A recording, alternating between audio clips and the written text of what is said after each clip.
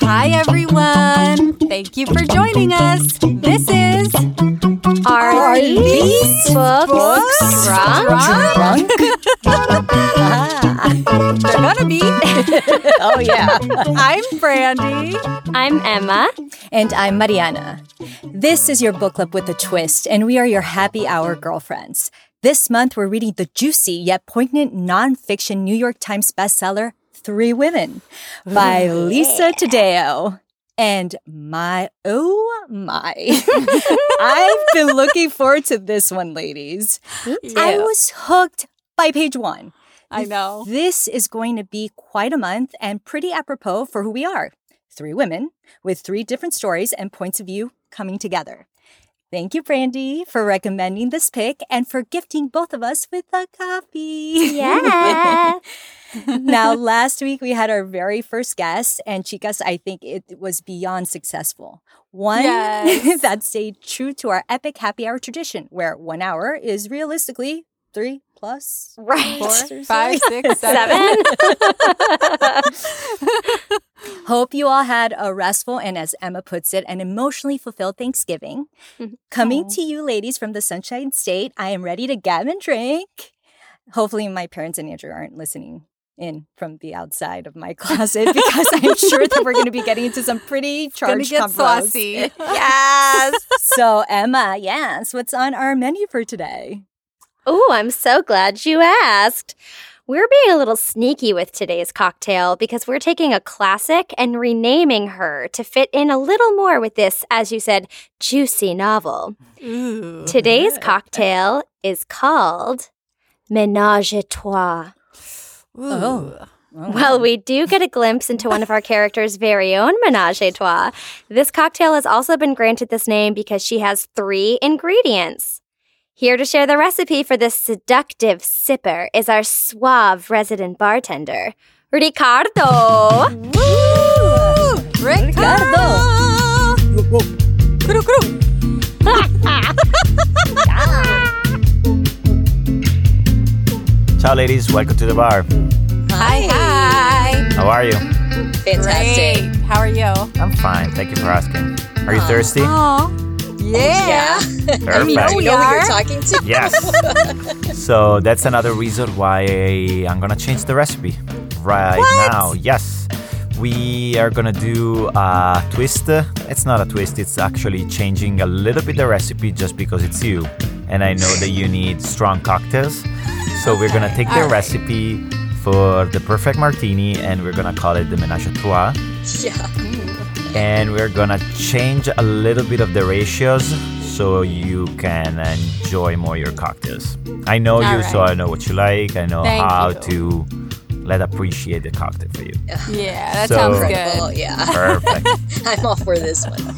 So the ingredients for these cocktails are 2 ounces of gin, half of an ounce of dry vermouth, and half of an ounce of sweet vermouth. It's a regular martini technique, so you put all the ingredients in the mixing glass, you stir, Oh, so you don't shake. never shake a martini. You stir, and then you strain up in a chill glass. And you're gonna garnish your cocktail with a lemon twist. And a straw, right? And of course, a long straw. No, Brandy, no straw. I thought he was Long going to go straw. with it there for a second. I know, so did I. So the appearance of the cocktails look like a little bit more brown than a very dark, dirty martini. No olives, please, because you have the sweet vermouth as the ingredient of this cocktail. So this cocktail is gonna have like a different profile than a regular martini because it's not that strong. You can't taste that much the botanical of the gin because the sweetness of the vermouth is gonna cover a little bit and make it more enjoyable and easy to drink. So for this reason, it's even way more dangerous than a regular martini. Yeah. Regular martini usually it takes a little bit more time to go through, but like this cocktail can be very dangerous. So Got it. So we'll We're in for proceed it. Yes. with caution. exactly.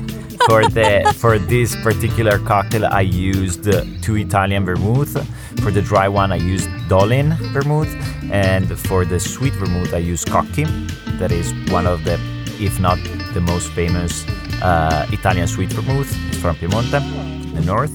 And for the gin, I decided to switch to a very small and not that well-known brand that is called Misguided. They have few bottles for now. They have gin, vodka, and whiskey, but they're doing a pretty amazing job. So I think that it's good to mention them. I really love the gin. I think that I'm gonna buy the whiskey too. But it's a very nice company, so check them out.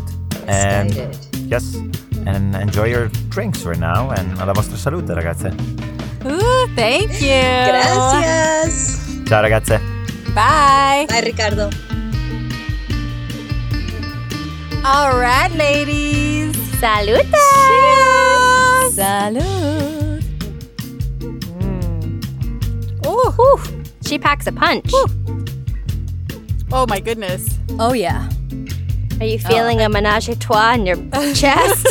Well, with I you am. too, and this drink, yes, maybe. Yeah, exactly. This drink could probably get me to do a lot of things. Oh my God, I didn't even think about the fact that we're a menage a trois in a sense. In a sense. Just thought about that. Hey, now. Okay. I feel warm. Well, I do too. This drink is yummy and it's perfect, I feel like, for the chapters we read this week. And I am dying to get in it. I So, know.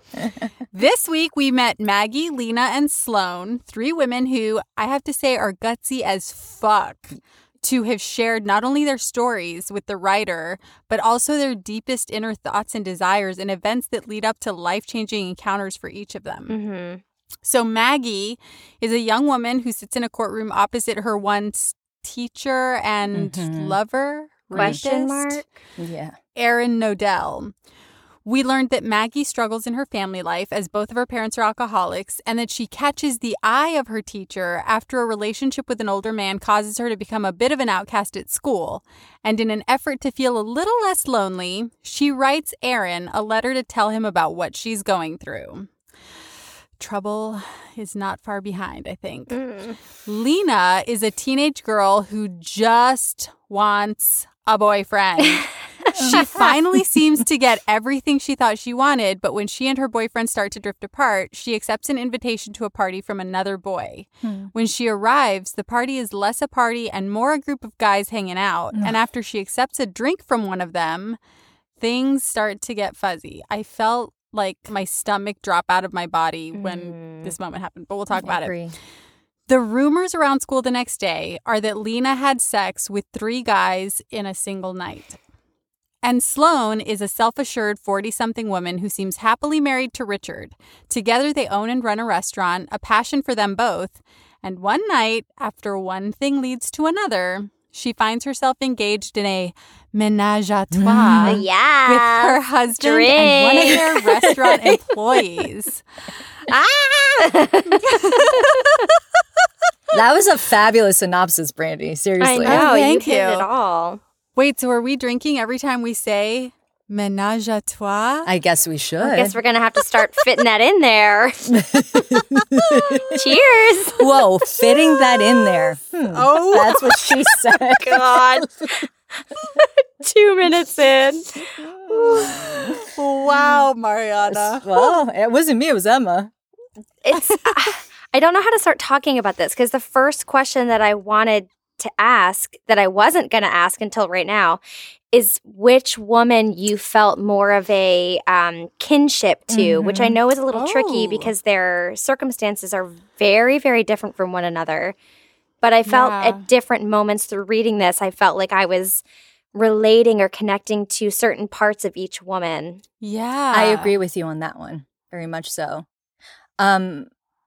I think with Lena, for me, it was when she puts this like mask on, like she was saying when she first goes to the court, that she has to like arm herself with the makeup and not really be able to show her true feelings after not having seen Aaron for so long. Oh, Maggie. Oh, I'm sorry, Maggie. I said Lena. Meant Maggie. So, because that's who we open, that's the first character we meet. Right. Mm-hmm. That definitely for me, just her like being so wanting to say, I love you, I'm tired. Yes, I've gained 30 pounds, but not being able to like really express that. I very much related to her in that with Lena obsessing over something. Mm-hmm. Yeah. And with Sloane, that she's experienced so much and's become a mature person and like kind of owns herself, but still is a little weary of her choices. Yeah, I agree with you. I found myself relating to all three of them at different moments, which I think is, you know, I think that's something that makes this book so great, is that while they're three very particular stories, while these three women go through very particular circumstances, like even you know, with Lena's story, which we'll talk about, I kept thinking to myself, like, this could have happened to anyone. I mean, the same thing with Maggie, really, like, this could have happened to anyone. Yeah. I also thought what was really cool is as I was reading it, I would think to myself, oh, I'm like this part of this person. But then I had to ask myself, am I, or do I wish that I were? Oh, interesting. Because there were a lot of elements where I felt really connected to it, but I realized that I hadn't actually experienced it myself.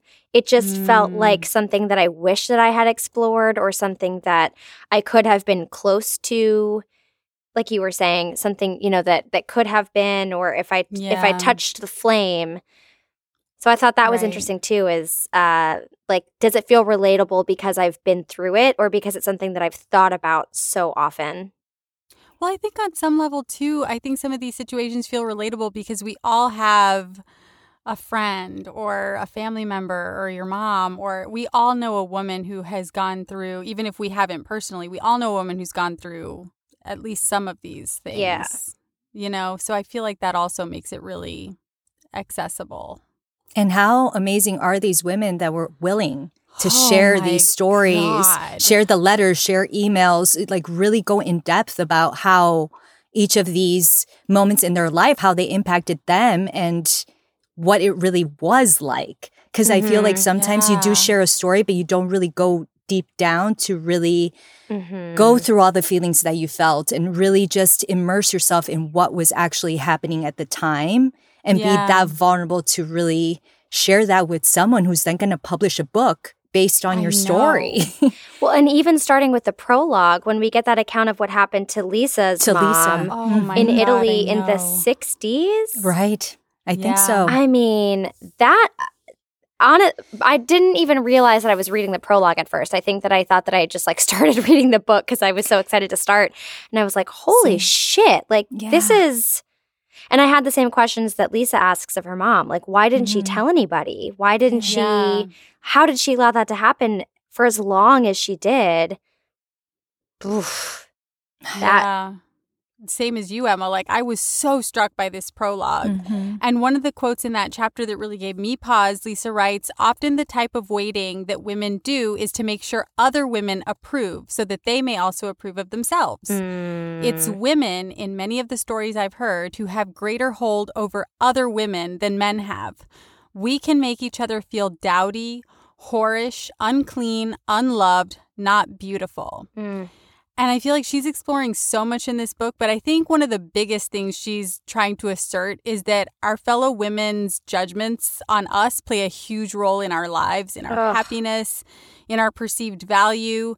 And I think, I mean, even going back to that story that you were just talking about, what happens to her mom, Emma, I think a lot of the stories in this book do sort of center around men and how men have affected these women. Right. But I think sort of the untold story and what she's trying to get at a little bit too is the way other women shape what these three women are going through. Right. The women in their communities and all that. And how a lot of it is fear-based. Oh, yeah, absolutely.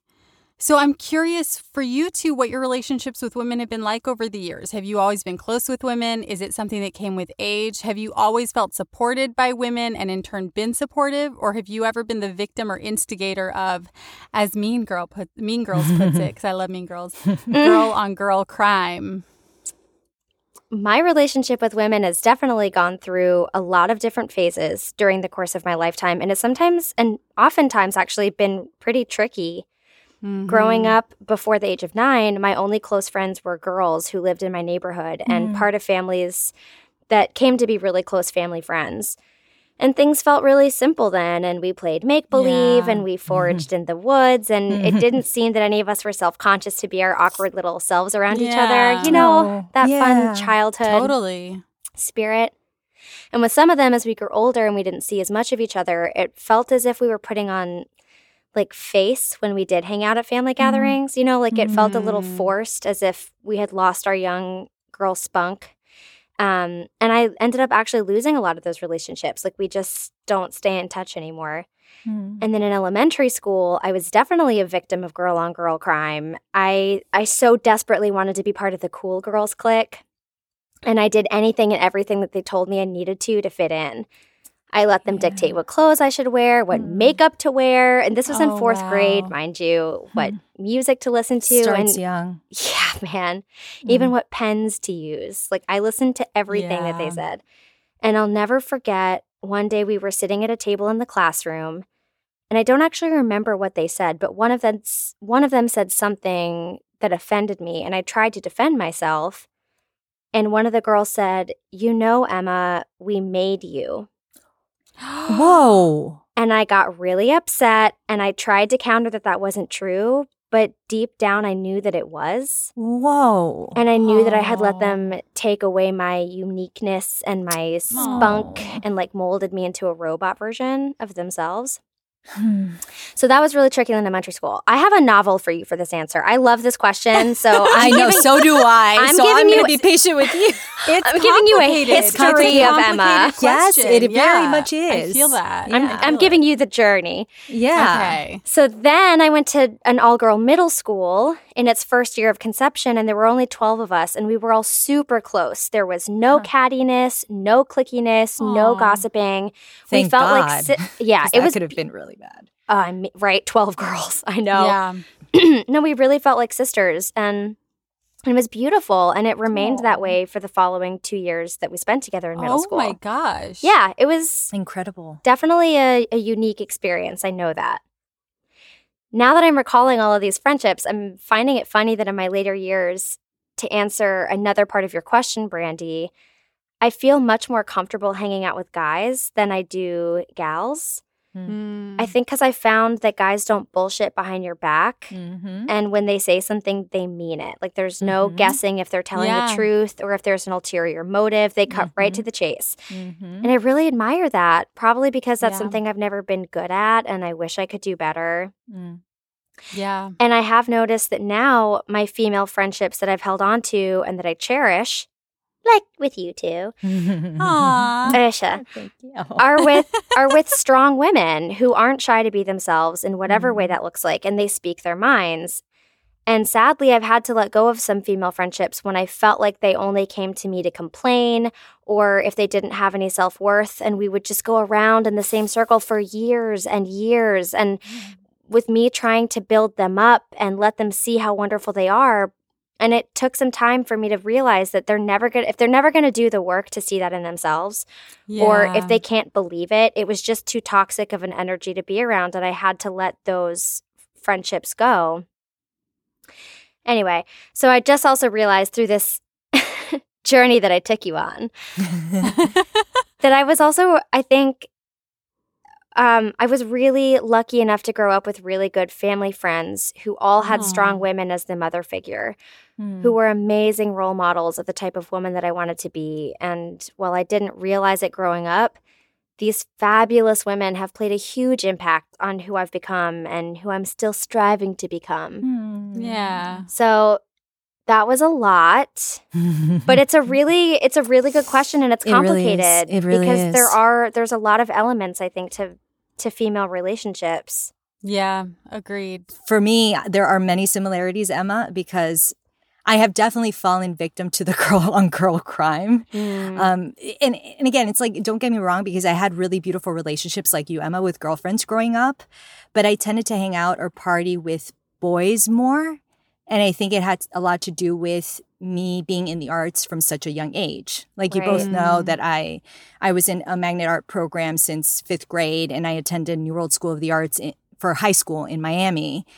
So because of being in the arts and because of being, well, in the performing arts, there was so much jealousy and such a competitive edge to my relationships with other girls in the program that I leaned into trusting boys more at the time. Because I just always felt that there was something behind the friendship.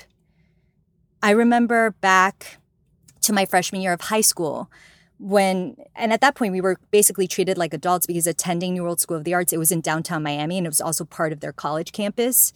So we were left to be completely independent. But because we were freshmen, we were the new blood who came in, and immediately we were labeled. Like that's basically what happened. So I was very quick to like kind of form bonds with whoever I gravitated towards or superficially gravitated towards. And I thought that I had actually built like a really strong bond. Then unfortunately, when people found out that like, or at least they saw me as smart and talented and, you know, a go-getter, these cliques started forming kind of without me, not to my knowledge, because I thought I was still within the clique, but apparently I wasn't. So we went to our Christmas break. We went on Christmas break, came back, and these ladies that were all dancers that I thought were, this is so funny, that I thought that I was a part of their clique, they all came back with jackets embroidered in the back saying Pink Ladies. And there were pink jackets with the black embroidery that said Pink Ladies. All of them bought it during Christmas, and none of them told me. So it was like, not that I would have wanted to be a pink lady. And this was freshman year of high school. Like, come on, you can be a little bit more adult than that, especially going to a school like this. But I felt so left out because I was like, what does this mean? Like, why would you deliberately just push me aside like that? Now I know that it was because of my talents and because there were certain things that they were envious of. But to a 14-year-old, it hurts your heart because you thought that you were friends with them. So at that point, I was like, you know what? I need to form friendships with boys in other concentrations and upperclassmen who really supported me and really celebrated my victories, which I think because of that, it's also made me a more well-rounded individual where I had friendships like you, Emma, outside of school. And because of family, friends, I also like was able to lean on them and trust them a little bit more. But then I also protected myself. So it's taken me a long time to kind of be vulnerable with women, even though I did have those female relationships, but to really be open enough to show my vulnerability in front of girlfriends. And I actually do think that because of this podcast in particular, that it took me until my 30s to now be able to be me in front of women that can possibly be in the same industry as you, but that envy isn't something that you kind of have to fear, and it doesn't have to be present in a special relationship. Oh my God, that Pink Lady story just breaks I my know, heart, that's so sad. honestly. Yeah. Especially since you're like one of the sweetest people. So I just can't imagine people doing that to you. Fuck those pink jealousy ladies. is a big thing, I'm telling you. Ugh. Well, yeah, I mean, similar to both of you, for me, I feel a little bad saying this, but I feel like I've sort of been on both sides. Like I think early on, I really struggled with female relationships. Like in elementary school, I definitely had sort of a big falling out with my girlfriends. And so then would gravitate more towards my guy friends. And then that happened again in middle school. That happened again in high school. And so I think I just sort of learned to like close off and like not trust female relationships, which then sort of, I hate to say this, but like in college, I kind of felt like, well, I'm just not a girl's girl. Like I'm not a girl that other girls like. Like I remember having that thought and like even saying that, which kind of grosses me out now. But it would cause me to be kind of a bitch to other girls because it was almost like a defense mechanism. Yeah. So in asking this question, like, I'm very aware that, like, if this question were posed to some of the women that I knew in college, I would probably be the mean girl in their story, which kills me now. But I think it was like in my later 20s that I sort of started to recognize that that was sort of the pattern I had fallen into, because I had been hurt, then I was hurting people. Right. So, yeah, I feel like it's taken me a really long time to get to a place where I adore my female friendships, and I feel like you don't really have.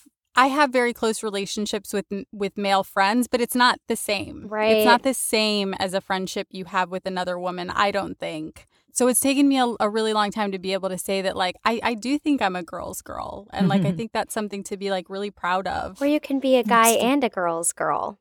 Yeah, totally.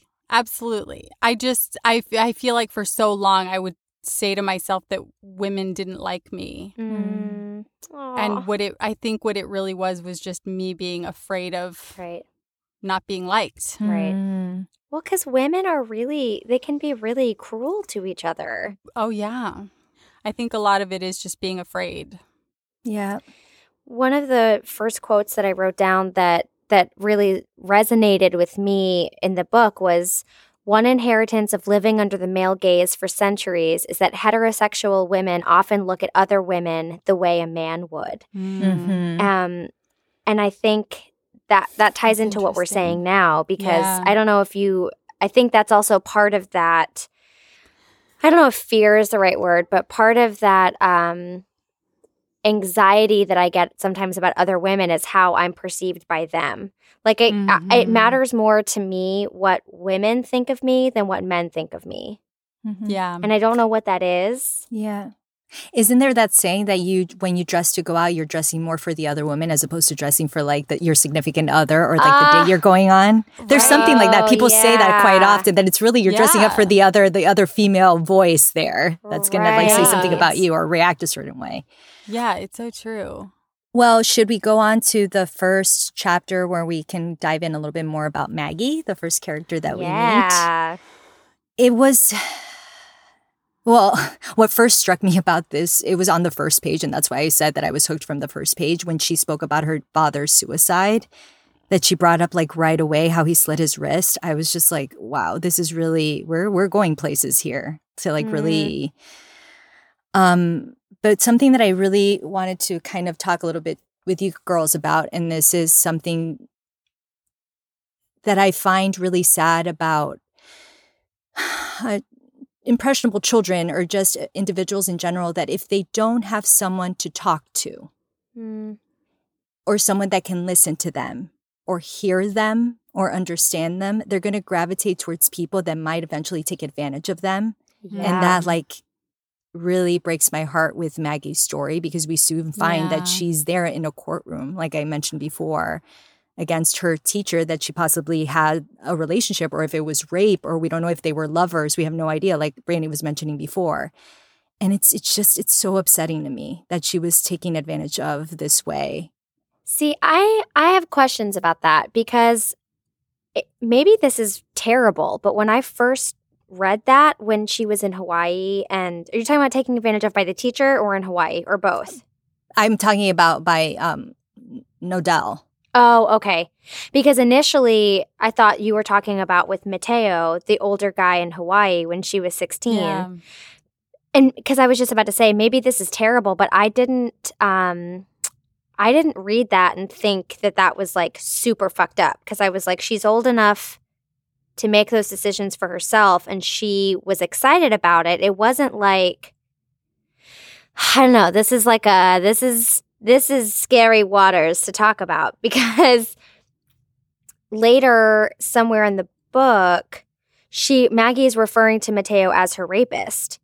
And I was confused by that, because I hadn't interpreted at that as such, because it felt very consensual. But then I thought maybe it's because she was too young to know to be able to say no, and he should have known better because he was older and he shouldn't have let it happen. But I don't know. I think people willingly have sex at 16 And yeah, I think it's good that she waited till 16. I think girls are having sex younger and younger now. So I don't know. That was a very tricky situation for me in terms of how this whole relationship with men for her started, which led her down the path to the teacher. Well, I mean, I think the part where it got tricky for me was that, they do say the age of consent in Hawaii is 16. Yeah. Which is not true where she's from was it Fargo? Yeah. Yeah. The thing that got very tricky for me, because you're right, she does seem totally excited to be engaging in this relationship with Mateo. But Mateo's a lot older than her. Yeah. He's a friend of her brother's and is sneaking around behind the brother's back. Like, it's not like he's being totally forthcoming about what's going on. Like, it kind of seems like he is taking advantage of the fact that she's a younger girl. Mm. And that's not okay. Yeah, I don't like, period. It's not okay. And I think that she's probably, there's a reason there's an age of consent. And I totally get that in Hawaii it was 16 or whatever. But I don't think she was old enough or experienced enough to have made that decision. And it's funny, I was reading an article recently with Mary Kay Letourneau's husband, I guess, or ex-husband at this point. You guys know Mary Kay Letourneau. I don't. Oh, she was famously a teacher who slept with one of her male students and then went to jail. Now I know exactly what you're talking about. Yes. I didn't and then I think recognize the got name. pregnant and had his child, and then she got we out were of jail. teenagers when this happened. This was a while back. I forgot about that. But they went on to get married, and I know they had one child. I'm Yeah, not sure they if had a multiple children. relationship. Yeah. But then they ended up getting divorced, and it wasn't until years later that he was finally able to say, I can now recognize how fucked up it was, what happened, years after the fact. Yeah. You know what? He's married this woman and had children with her, and after all that time, now he's saying, yeah, I get it now, it's fucked up. You know what I mean? So I think the fact that it takes her a little bit of time to recognize that she was taken advantage of is totally normal. See, but I'm glad you bring up that article of that woman, because what I was talking about was Erin, her teacher. I wasn't talking about Mateo, because I actually thought that Mateo, because it was consensual, I don't think, she may or may have not been ready for that relationship with the 37-year-old, but she did have sex. Was he 37?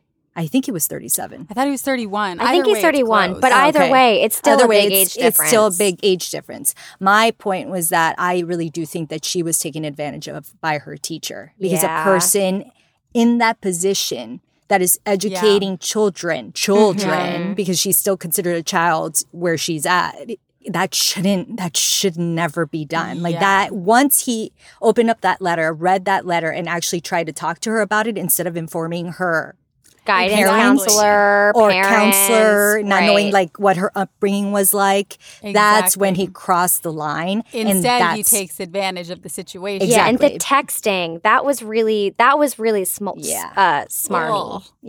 Yeah. Disgusting. Yeah. Disgusting.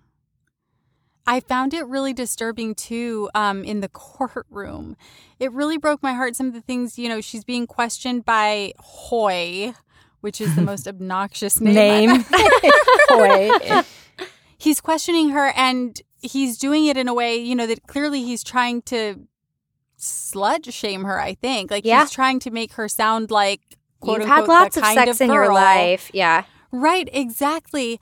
And so when she said, men like him have the power to make the laws you live by. Men who talk as though dating sites were back page ads, as though you were a girl who takes pictures of your face peeking out from between your own thighs. And God, in that moment, I was like, this is exactly why girls don't come forward. People are always like, well, why didn't you say something? Why didn't you tell someone? And it's like, this moment is exactly why. Yeah. Lisa writes, I think it's in the prologue that she says about Maggie, part of her narrative poses for the reader the all too familiar question of when and why and by whom women's stories are believed, and when and why and by whom they are not. That, for me, brought up so much rage and brought me right back to watching the Judge Kavanaugh trials. Oh, my God. Yeah. Watching Dr. Christine Blasey Ford on the stand. Yeah. And you could see these men in their eyes just not believing her, or they didn't care because it had happened so long ago. Right. And like you said, they were questioning why she didn't speak up sooner. And I was like, how dare you? Yeah. That was really hard for me to watch. And this quote brought me right back to that. It was infuriating. My favorite part, though, because I mean, we sat and watched that. I feel like we were just in front of the TV all day for that. But what I loved was when, I can't remember who asked her, they were like, how is it possible that there are details that you don't remember, and yet when it comes to the event itself, you remember these very specific things? And they were asking her this to try to discredit her. Right. And she fired back with such a fucking specific answer about how rape victims recall very specific things. Because, now she's works in trauma. Like, she understands these things probably better than almost anybody else. And so she was able to fire back this very specific, very scientific answer about why that was the case. And I was like, yes, girl, get him. Well, not even, I mean, it is fast forwarding a little bit, but Lena talks about that towards the end of her chapter when we're introduced to her. Oh, my God. During that experience with those 3 colleagues of hers from school. Right. She says certain things that she doesn't recall, but there's certain things that she does because it was a traumatic moment. And as we've said before in the podcast, when you face a traumatic moment, a lot of times you erase it from your memory, or you're willing to erase it because it's just too much to recall. Yeah. Or in her case, she was clearly slipped something. Right. That purple drink. That makes you forget. Yeah, that exactly. fucks with your memory. Yeah. Oh, my gosh. Going back to the prologue, because I like to jump around a little bit. It's DJ I don't want to go Emma in order. tunes.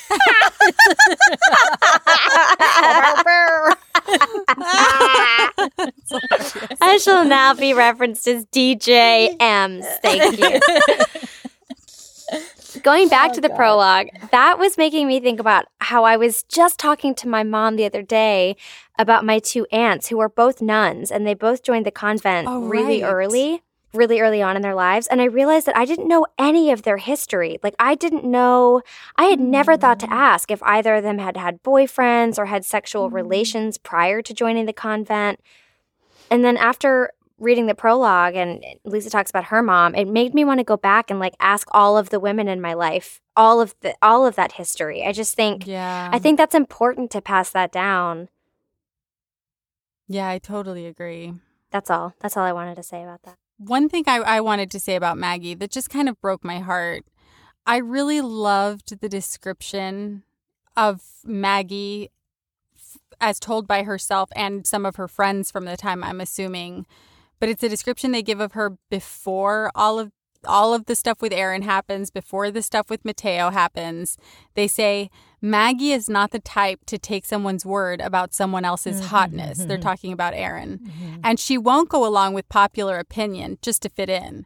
Her friends say she has no filter. They laugh about it, but secretly they're happy she's on their team. She's the type to tell a man he isn't going to step outside, so he might as well not say, do you want to step outside? And despite her problems at home, we hear that her parents are alcoholics, and like you said, her dad eventually does kill himself. So clearly there's a lot going on there. But despite all that, she seems really lively, and she seems liked and sure of herself, and she's in sports, and she seems just really full of potential. And she's so different from the girl that we're presented with years later in that courtroom. Right. With all her pill bottles and her broken family. By this time, her dad has killed himself. And like you said, Mariana, she's wearing that mask to try to, I guess, just the mask of her herself. makeup. Yeah. Yeah. Yeah, it just really broke my heart to see how different she was before this thing happened to her. And she'll never get that back. Those years are gone. Did either of you watch the Jeffrey Epstein documentary? Girl, I tried. And see those women testify all those years later? Oh. I mean, the parallels are uncanny. Oh my God. They'll never be the same. Yeah. What's really heartbreaking is the after Aaron stage of her life, where she acknowledges Aaron of the person being the only person that could take care of her. Yeah. She says nobody's taking care of you the way he can. Nobody is listening. Nobody is listening the way that he did. All those hours, like a father and a husband and a teacher and your best friend. So he was, as she said at one point, the VIP of her life. Yeah. And the VIP of her life, we will probably soon find out, hurt her the most. And because of him, she will, like you said, Brandy, will never be the same.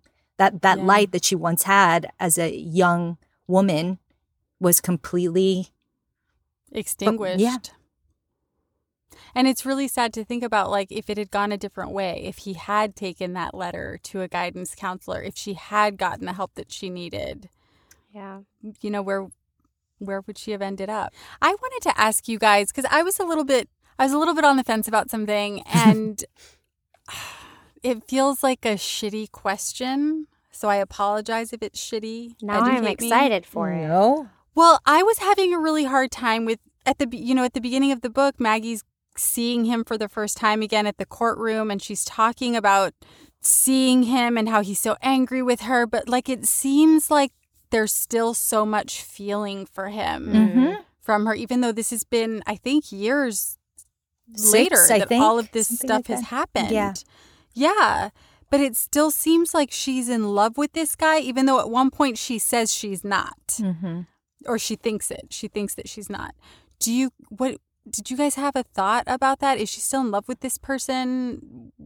Was she ever in love with this person? Like, what is this moment where she's looking at him in the courtroom and like reliving her past with him? I mean, I think that's actually like a really human condition where it's like you fall in love with your captor. I think it's possible to feel disgusted by and terrorized by someone, but then also still have feelings of longing or desire. I mean, it's really complicated, but I think that's just part of the brain. I also do think that Aaron showed up at a time, or like put himself in her world at a time where she was being rejected by everyone around her because of what she apparently did. Her friends completely were like that she was now the whore of the school. Her parents did not even want to look at her. Her family completely dismissed her. He was the only one that was there to give her a hug. Like that's what she wanted. She just wanted to be able to speak her truth with someone and for someone to understand that it was normal. She wanted a normal situation, and he gave that to her, even though how abnormal the scenario ended up being. So I think she just she held on to that. And because she was still young, she didn't know how to then see that what was actually happening was him, again, taking advantage of her. And she just stuck with those feelings that she had. I think there's also something to be said for the way you see yourself when you're with someone, if that makes any sense. Like the way you see yourself when you're with someone who desires you or treats you well, like you see yourself in a very different light sometimes depending on how you're treated or how you're seen by other people. So I do wonder how much of it is like that time in her life, as horrible as it was and as terrible a thing as was done to her, it was kind of the bright spot in during a very dark time. Shall we talk about Lena? Yeah. Let's do it. One of the things that really got me in Lena's story is when she's at the movie theater with Aiden, which again, I was like, oh man, I know this because I remember going to the movies. I went to see My Big Fat Greek Wedding with my high school boyfriend, and I wanted so badly to hold his hand, but he didn't initiate it, and I was too nervous to do it, and so I spent the entire movie just like thinking about grabbing his hand and not, and I would like position my hand on my leg in a certain way so that it would be accessible if he wanted to take it, you know. And he was probably thinking about the same thing the whole time. Well, not in this case, not with this guy. Oh no. But anyway, so then, you know, she leaves the theater and he follows her and he calls her kid. Yeah. And she notes out loud to him how they're in the same grade, but she still really likes it. Yeah. And man, I think about that a lot, how a part of me finds that like really degrading, like if someone my age were to call me kid. But there's another part of me that actually like really likes that. And this is a part of me that this is like a huge contradiction in me that I think about quite a lot, how I feel like I'm like full of these contradictions where I want that acknowledgement, but I also am like, fuck you, you know, like I'm a feminist and I can open my own door, but I want you to open my door. So like, I don't know, that moment I was like, oh, she's speaking to me. I get it. Well, it's interesting that you say that because Sloane was described as a balance of contradictions. So I'm curious about you two ladies. I mean, Emma, you kind of said that already, that those are your contradictions, but can you— I have many more. I would love to hear more. Because for me, for example, I'm a pretty anxious person. And I have a difficult time, as I mentioned already earlier in this episode, that I have a difficult time being open and vulnerable and expressing myself. Yet I chose to be an actor, start a podcast with you two, and I'm very in tune with my emotions. I wear my heart on my sleeve. Yeah. So it's just, I was like immediately when Sloane said this about herself, or Lisa described her as a balance of contradictions, I was like, yeah, I know exactly what that feels like because I think that's my day to day. Yeah. Mm-hmm. Yeah, I feel like the same for me. I'm somebody who craves order in every aspect of my life. Mm-hmm. And so I feel like my biggest contradiction is, like you said, the fact that I chose to be an actor. And, you know, we work in an industry where you never know what your next job is going to be. You never know what you're going to get paid, when, you know, by who. It's a crazy job to have if you're somebody who craves order. And yet it's what I was drawn to. And I think opposite to you, Mariana, I also spent the earlier part of my life like really building up walls against people and really like tamping down emotions. Like I fucking hated feeling stuff, like crying. Like I don't fucking like crying. I still don't fucking like crying. And if other people, like, usually I'm okay if other people cry, but sometimes it's kind of like, really, you're crying right now. Like, I just God. I have so now much I know. built up. Now you hate me. I know, me too. No, but like, oh God, please don't think you can't cry in front of me. I'm never crying in front of you again. Oh God, I hate you guys.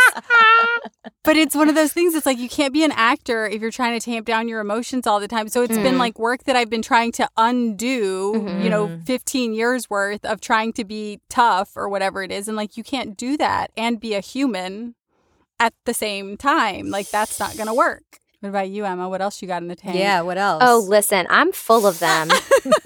I feel like I am a walking contradiction. One time, because I think about this a lot, and I asked Ricardo once, I was like, what do you think are some of my contradictions? Because I can come up with a lot. Without blinking an eye, he was like, oh, well, you love order, but you're a mess. I was like, oh, okay, great. Thanks. But true. I love an action plan, but I'm a procrastinator.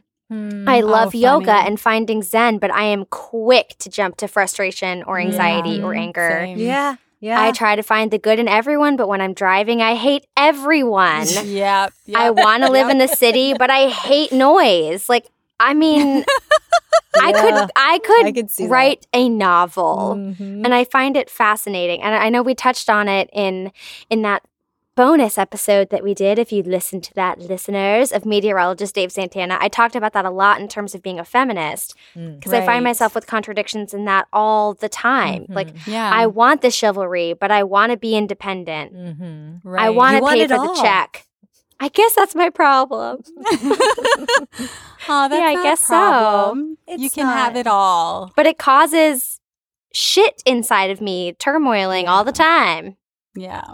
Well, on that note of wanting it all, Lisa writes that Lena, going back to Lena realizing lately that nothing in the world could possibly be more important. Nothing else matters, or rather, everything else would matter, because when you're hot, you have the freedom and liberty to concentrate on the rest of your life.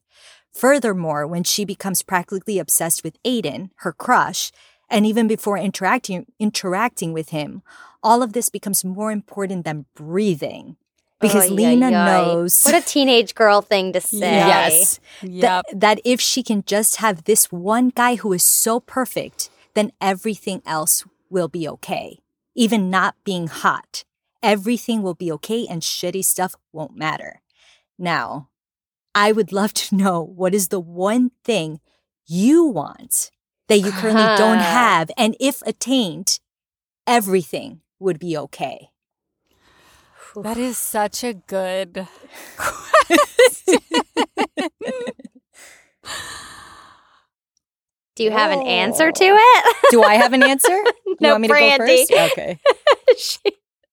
I'm going to assume that this is allowed to be a selfish question and we don't all have to say like world peace or something. Oh, of course not. No, this is like deep down inside. If you had this, you know, like, everything would be fine. Obviously, there are massive social issues that I wish could be, But I think well, see, but this is going to sound shitty because it's also not like a material thing. We're not judging you. Just say what you want to say. I'm going to start crying. She's going to just start crying. You better not. I think the one thing that would make my life perfect if I had it, and this is going to sound so ridiculous, is this idea of being like in flow or like being present all the time. I feel like I've met people who are just on, and not in a way where they're performing themselves for you, but just this is them on a day-to-day basis. Mm-hmm. They're just awake and aware all the time. And I find myself falling into pockets of that sometimes. And I think like, if I could just be like this all the time, if we all could just be that version of ourselves all the time, we would all take over the fucking world. Mm-hmm. It's something that's so simple, I feel like, and yet it's so hard. Yeah, it's just like always out of my grasp. I say this to you as if I do this, and I don't. But I think meditating is what, over long-term practice, is the benefit. Yeah, I hear that. It's sort of like the end game. I forgot how to speak. Menage a trois. I literally just was like, what are words?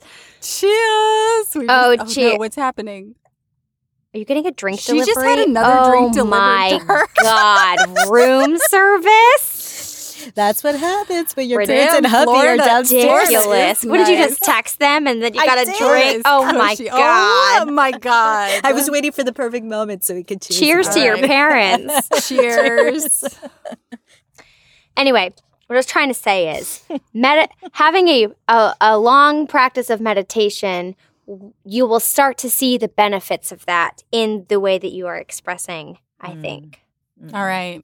Well, give us yours, Emma. Yes, I want to know. Yeah. One thing that if you attained, everything would be okay. Well, there are several things that I often think to myself. If I had this, I would be this. Such as if I had this representation, my career would flourish. Of course. Or if I had this notoriety and financial freedom, I could end hunger or make the world a better place. Or if I had this skincare product, my skin would be flawless. I mean, the list goes on. Yeah. But what I've come to learn is that we are always finding one more that thing that we need or want that we think will change everything. Yeah. And I hear stories frequently, like all the time, about how actors think that once I book this role, it will change everything. Or once I've won that Academy Award, I'll work all the time, et cetera, et cetera. And it just doesn't work that way, except for those rare occasions when it does. And we hate those people. Just kidding. But that also doesn't mean they don't have other little things that they're in search for. Right. Yeah. Right. But once I really let that sink in and I really believed that, it did ease up a lot of my anxiety, realizing that I could book a series regular in a TV show and then not work again for a year. I could book Broadway and then not be able to get the top representation that I thought it would bring me, you know? But so again, yes, this feels a little selfish. My examples are pretty selfish. But are there still things that I say that I wish I could get that I do think would give me more momentum? Like, abso-fucking-lutely. But I have found some peace in knowing that it won't change my life, at least overnight, and that the journey has to be enjoyable. Yes. Yes. That's now what I meditate on when I force myself to meditate. I was going to ask, did this come to you in meditation? Well, my mantra of late has been, I trust my journey. Oh. Oh, my. Nice. And that has been... Oh my, she said. Freddie's like, this is too woo-woo for me. Oh, yeah. Next thing you know, they're going to be crying, y'all. Give me 10 minutes. Yeah, give me another menage a trois and I'll be right there. Cheers, you said it. Oh, that's right. Said it. Cheers. Oh, boy. Did you answer, Mariana? I didn't, No. but it's pretty No, much yeah. in line with what you guys are saying. Success in my acting career. Like, what does success mean? During the pandemic, it has been really difficult for me to stay hopeful and open to opportunities. I witness those around me booking, and I tell myself, if I could just be a bit more successful, everything else would be okay. And what is so sad and terrible and hard about this is it overshadows everything right now. And I feel like I'm just at a place where just like the clouds are looming. And it overshadows what I have going on. I keep saying, if only this one thing. But what if I don't get it? Will that be enough? Am I wasting my time working towards something that will never fully satisfy me? Right. Will my mom's That was a sign. Was that a Your closet sign? just answered you. my mom's purse What just fell on she you? said- that is so crazy. A purse? That means you're about to come across a lot of money. Like a whole. Where's my drink? Is the purse filled with money? No, it's like 10 of her purses on a hanger in her walk-in closet just fell from. That's so weird. From Yo, the, that's a sign that you are about That to come has to be into a some sign. good financial freedom. well, I need to finish my thought to make sure that the purses heard everything that I was going to Where was I? Will I be satisfied with just what is? Will I always be in search of it? But that I feel like is a detriment of me and my character. It's awful because I have so much to be grateful for. Like my parents, Andrew and I have had many conversations now being home. And I think it all ends up in the same space. I am the only one that can make myself happy. And happiness comes from within. And it doesn't matter the amount of success that you get. It won't change that. Like there has to be some sort of balance. There will always be more success to be had. yes. There will always be another mountain. Yeah. But I think that's why what you said, Emma, was so smart is like the journey has to be as enjoyable as what's at the end of it. That's what will make not getting what you're working so hard for not matter. You know what I mean? If you've enjoyed the journey and you've learned things on the journey and you've built character in yourself from that journey, then you haven't lost anything by not attaining what you think you want at the end of it. Of course. Yeah. And I fully believe what you guys are saying. It's just a lot of times it's hard for you to tell that to yourself Of Yeah. course. and be fully invested in what you're saying or what you say to others. Absolutely. Don't I know it? I feel like this question too is so at the heart of what this book is about. Like we're talking, the book is about female desire and stuff. And I think we're so quick to think of desire and like sex and sexual desire. But like I find with women a lot of the time, like it's not sex. It's Right. There are so many other things that we You are so desire and want and crave. Yes. That's what I love about the concept of this book, too. You know, Lisa says in the beginning that at first she had started to interview men because she wasn't Right. sure the direction of how this book was going to go. But she found that their stories just kept kind of being the same. It was really repetitive and it all came down to sex. And what I love about this is, as you just said, it's not just about sex. And I love how candid some of these women are in terms of pretending that they like something in bed because they don't want the other person who's giving to think that they're not getting what they want. Like that is so profound Very Yeah. much so. and something that people don't talk about. And it resonated hardcore. And why I think a lot of women fake orgasms because I mean, I think that's complicated, but I think they don't want men to think that they're not doing it right. Like they don't want the guy to feel bad. That they're inadequate. Right. Yeah. So they're like, no, yeah, you're doing it fine. Or, you know, they get bored and they don't want to say that. And so instead of Right. saying what they want, it's just easier to pretend. I mean, I think that's Yeah. all in there. Like it's easier to just fake it and not get what you want, which is so Right. sad. Right. I mean, I've done it. Yeah. Mm. Oh, God, yeah. I wonder what percentage of women have done it. like 96. I would say so. That I felt think it's right. really high. You think there's 4% who have just been knocking it out of the park? Every single time. Sometimes it comes easy to. I don't know. If you got that voodoo clam. Well, I'm sorry. This menage a trois needs to take a cheers to that one. Throwback. To the voodoo clam. Not to bring this down, because I'm enjoying being on this high. DJMs. Bring it back. I'm changing tunes. I mean, that's one of the reasons that Lena says that she doesn't want to say no to any of those 3 guys is because she didn't want to give them any reason not to like her. Yeah.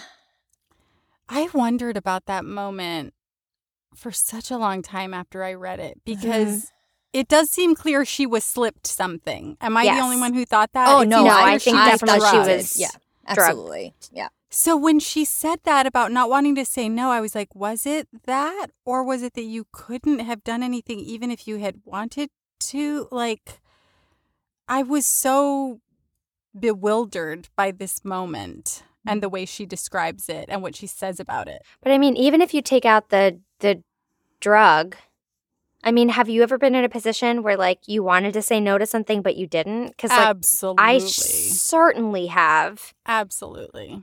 So I think And that's also a really scary situation to find yourself in. Yeah. The guy who you came to this strange place with is gone, and now you're alone with 3 guys. I mean, that already is a terrifying situation. I mean, if I get on the subway and there's not a woman in the car with me, there's only men, I get out of that subway car. Like, I Oh, can't really? imagine being... Oh, my God, absolutely. I'm not staying in a subway car where there's no other women. oh, wow. Fuck that. But I'm also coming from a place where, like, I used to get on the subway at, like, 3:30 in the morning to go to Right, work. that's the thing. Or, like, Right. working in restaurants. I'm getting off work at, like, midnight or 1. You know what I mean? I'm not staying in a train car where there's no women. So, like, I feel like I am hyper aware of that. But she's in a strange house with 3 guys. Because you're in such a vulnerable position, and she already had a lot of image issues. Yeah. Because she just felt lesser than. She felt lesser than her best friend Jennifer because Jennifer had a guy. She had never really been with a guy until she was with Right. Aiden. Yeah. Well, and like you said, like, even once she's with Aiden, even then she has image issues. Like, even then she can't accept that, like, she might be attractive. Like, she still kind of feels lesser than even after she's getting this validation. From him, yeah. So, yeah, so clearly there were a lot of image issues. You know what I just remembered that I completely blocked out of my memory? And it's weird that I'm thinking of it now because this really would be more in tune with like a Maggie story. I completely forgot about the fact that when I was 16, I met a guy online and I don't even remember what it was because there were no like dating websites and I wouldn't have been on those. I think maybe it could have been like a chat room on AOL. Chat room. I connected with this guy who was a cop who was 22, I think. He was Jewish, and we connected on the fact that he, because I was part of like a youth organization in high school called BBYO, a Jewish youth group. And he was like a TA or like a counselor for BBYO, like one of the adult chaperones. And so I was like, oh, well, he's trustworthy because we have this in common. And I was in a musical at the time. I was doing a production of Bat Boy. And we had been talking with each other online.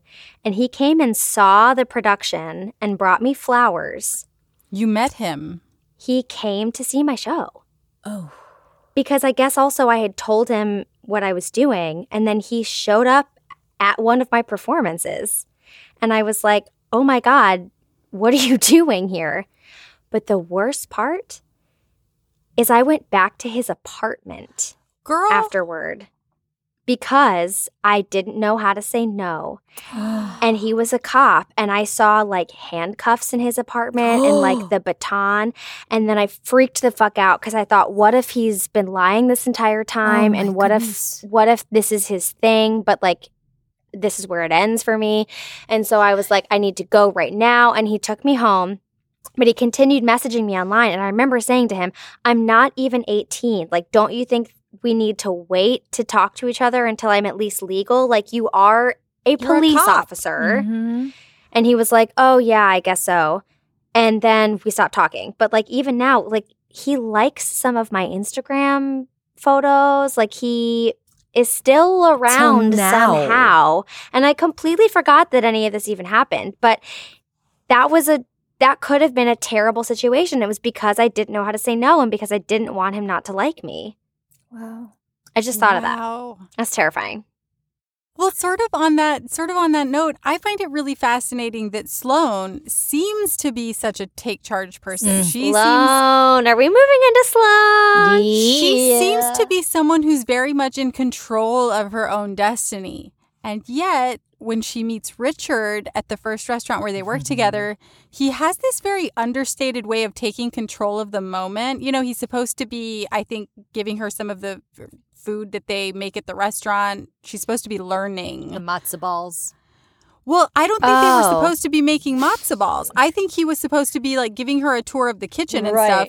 But he ends up taking over this moment and they end up making matzo balls that end up in the family meal. Mm-hmm.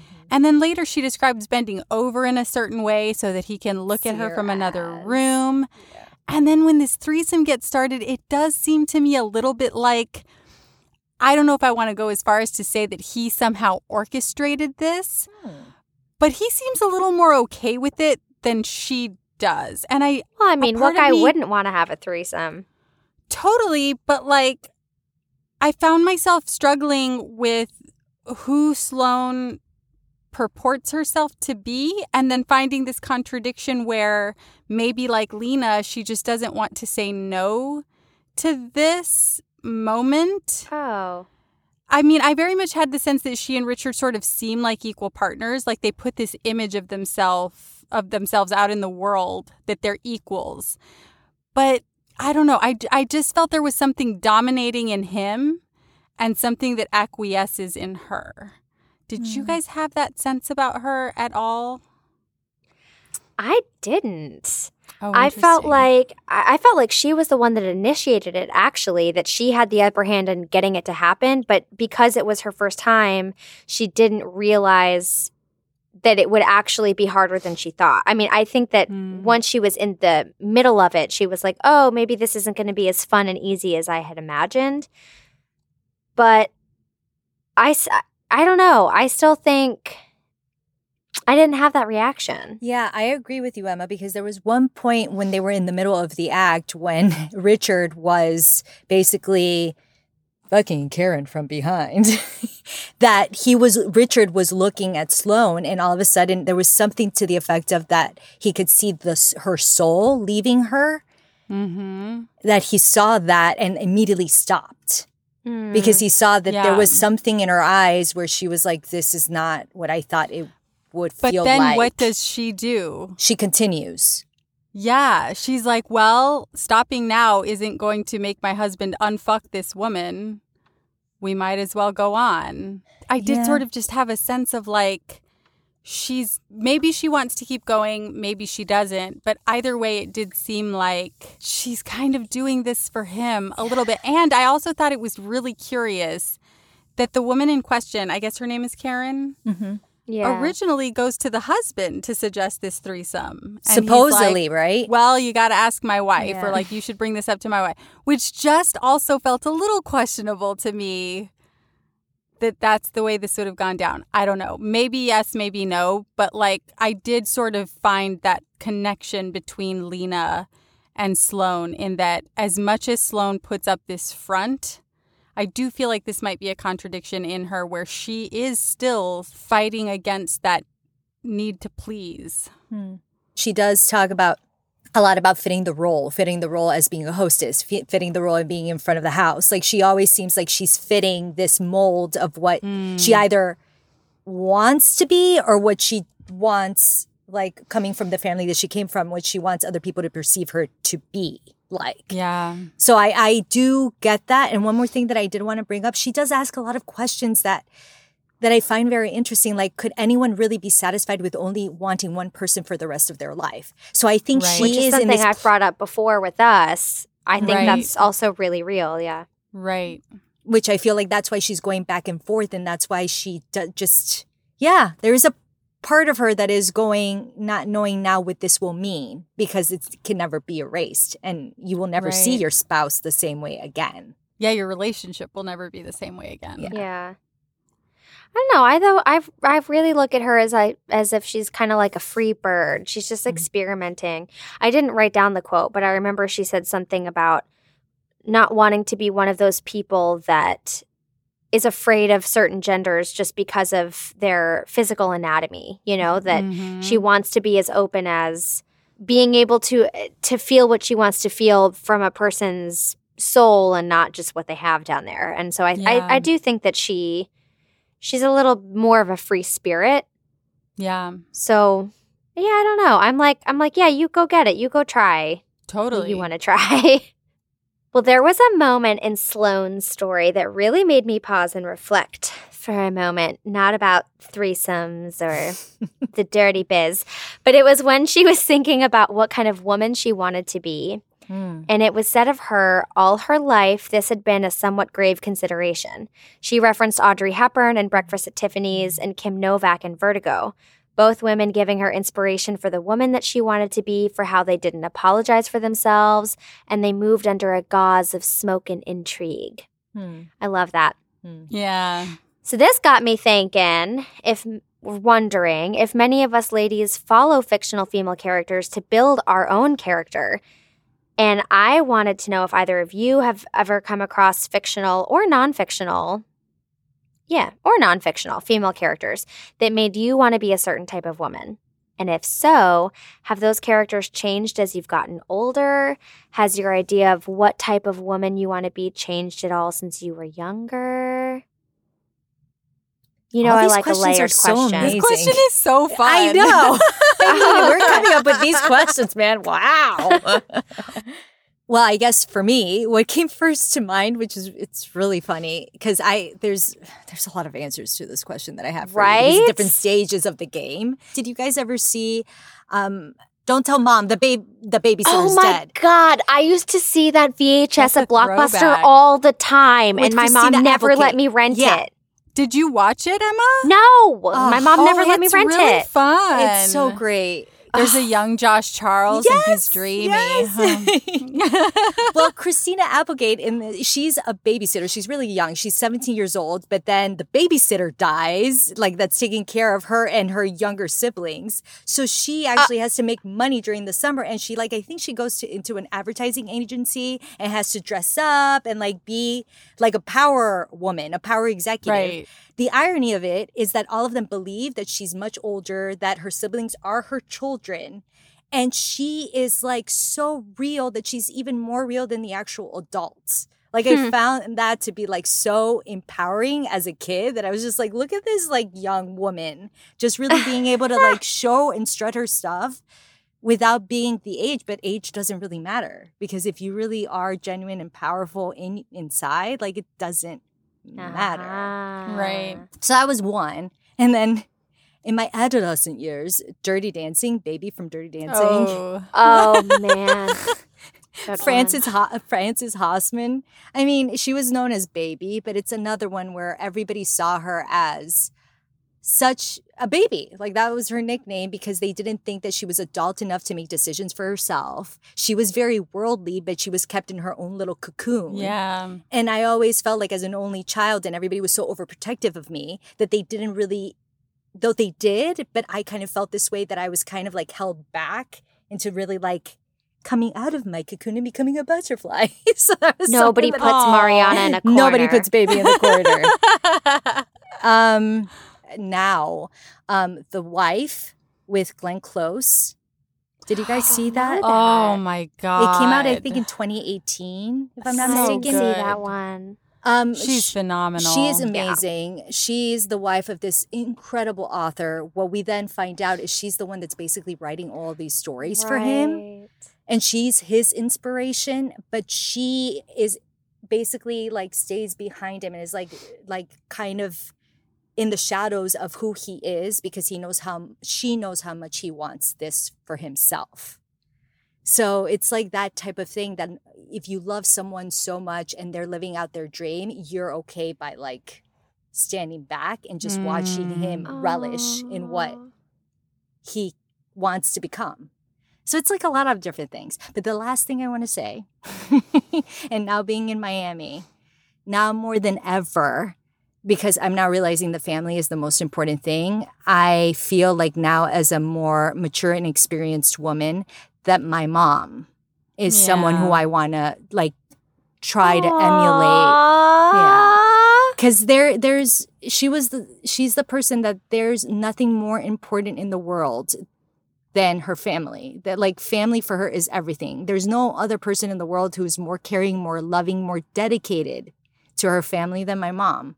Waiting to go to school. Pretty awesome. Yeah. She waited to go to school because she wanted to be with me until I left. Like she's just everything. And I hope that if and when I do become a mom, that I could really be just like a glimpse of what she has been for me. Oh my gosh. Yeah. So anyway, sorry. It was a lot. I thought a lot about this question. So thank you for posing this, Emma. I have a shorter answer. So when I was a kid, this will come as no surprise to you ladies, I hated the Disney princesses, but I always loved the Disney villains. So Ursula and Maleficent were like my two favorites. And like, I just loved that they were like powerful. And Ursula's songs were so good. Like they were the best songs in the movie. They were really good. Yeah. And like both of them ended, their stories ended up badly, but I was always like, who gives a fuck? They went down fighting. Like, I want to be like that. But as I've gotten older, obviously you can't live like a Disney supervillain. You can't. I mean, you can't if you want people to like you. Is what I mean. But did you guys see the documentary? It's also Disney, actually, I think. Did you guys see the documentary Elephants? No. It's magnificent. But it's about this group of elephants that make this sort of pilgrimage every year. The water in Africa where they are, it starts to dry up. And so they basically follow the water. But it's this very complex, intricate path that they have to take to get there.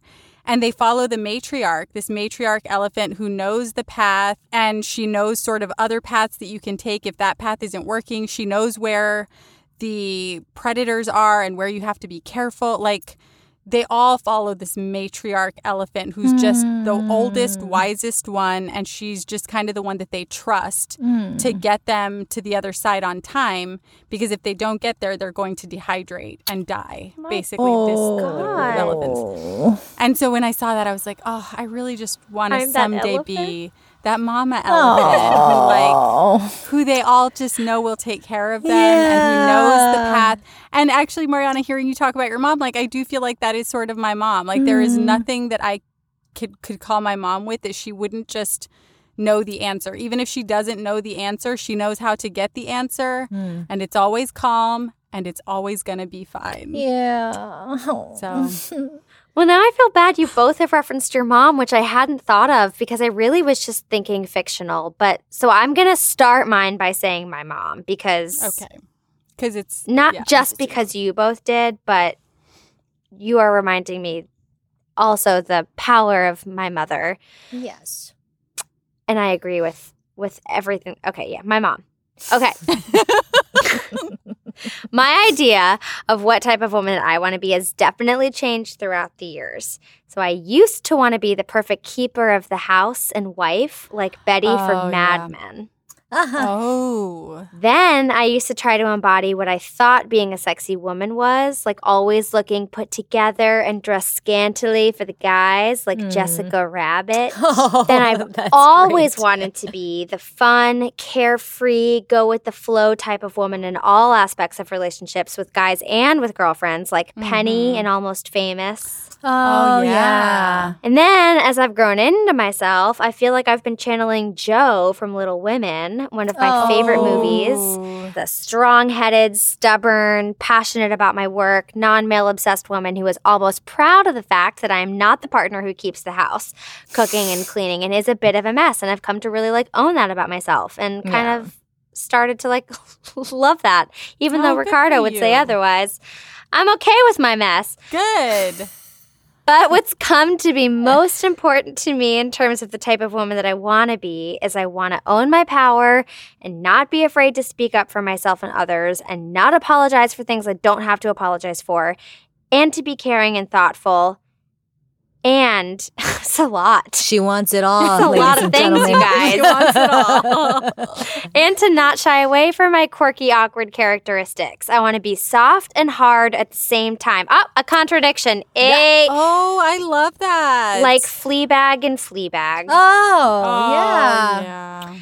On this fun track of Sloane. I love Sloane. I really like her. I do too. I don't know what's going to happen, but so far I really like her. Yeah. I love the comparison of Sloane and Richard's sexual life to the setting of a dinner table. You know I love a personalization moment, and this one, she nailed it. She says the table itself would be long and thick.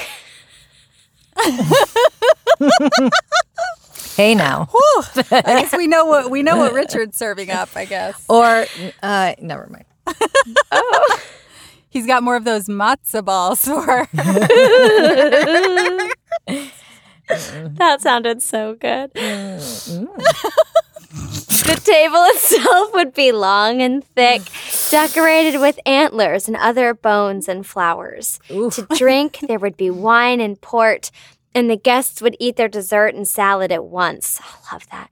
There would be that. velvet I do like chairs and simple wooden bar stools, but guests could also sit on the table, naked or in Baroque dress. In this vein, how would you two describe your sexual life as if it were a 3-course meal? Because you know I love my food. Yeah, you do. Wow, what a question. To start, you would have a glass of champagne, then the aperitif, caviar, fancy. and finish it off with some sushi. No, I'm kidding. And finish it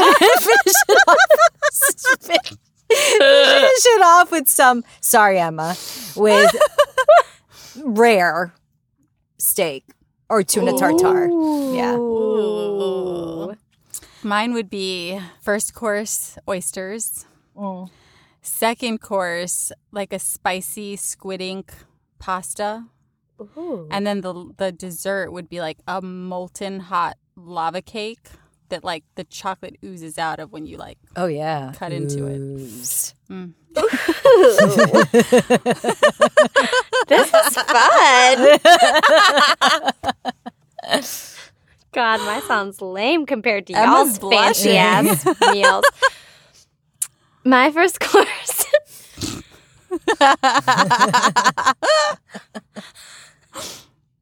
My first course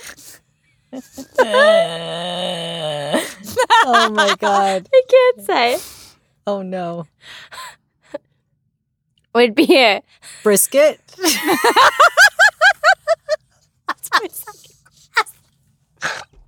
Brisket is the second course. Wait.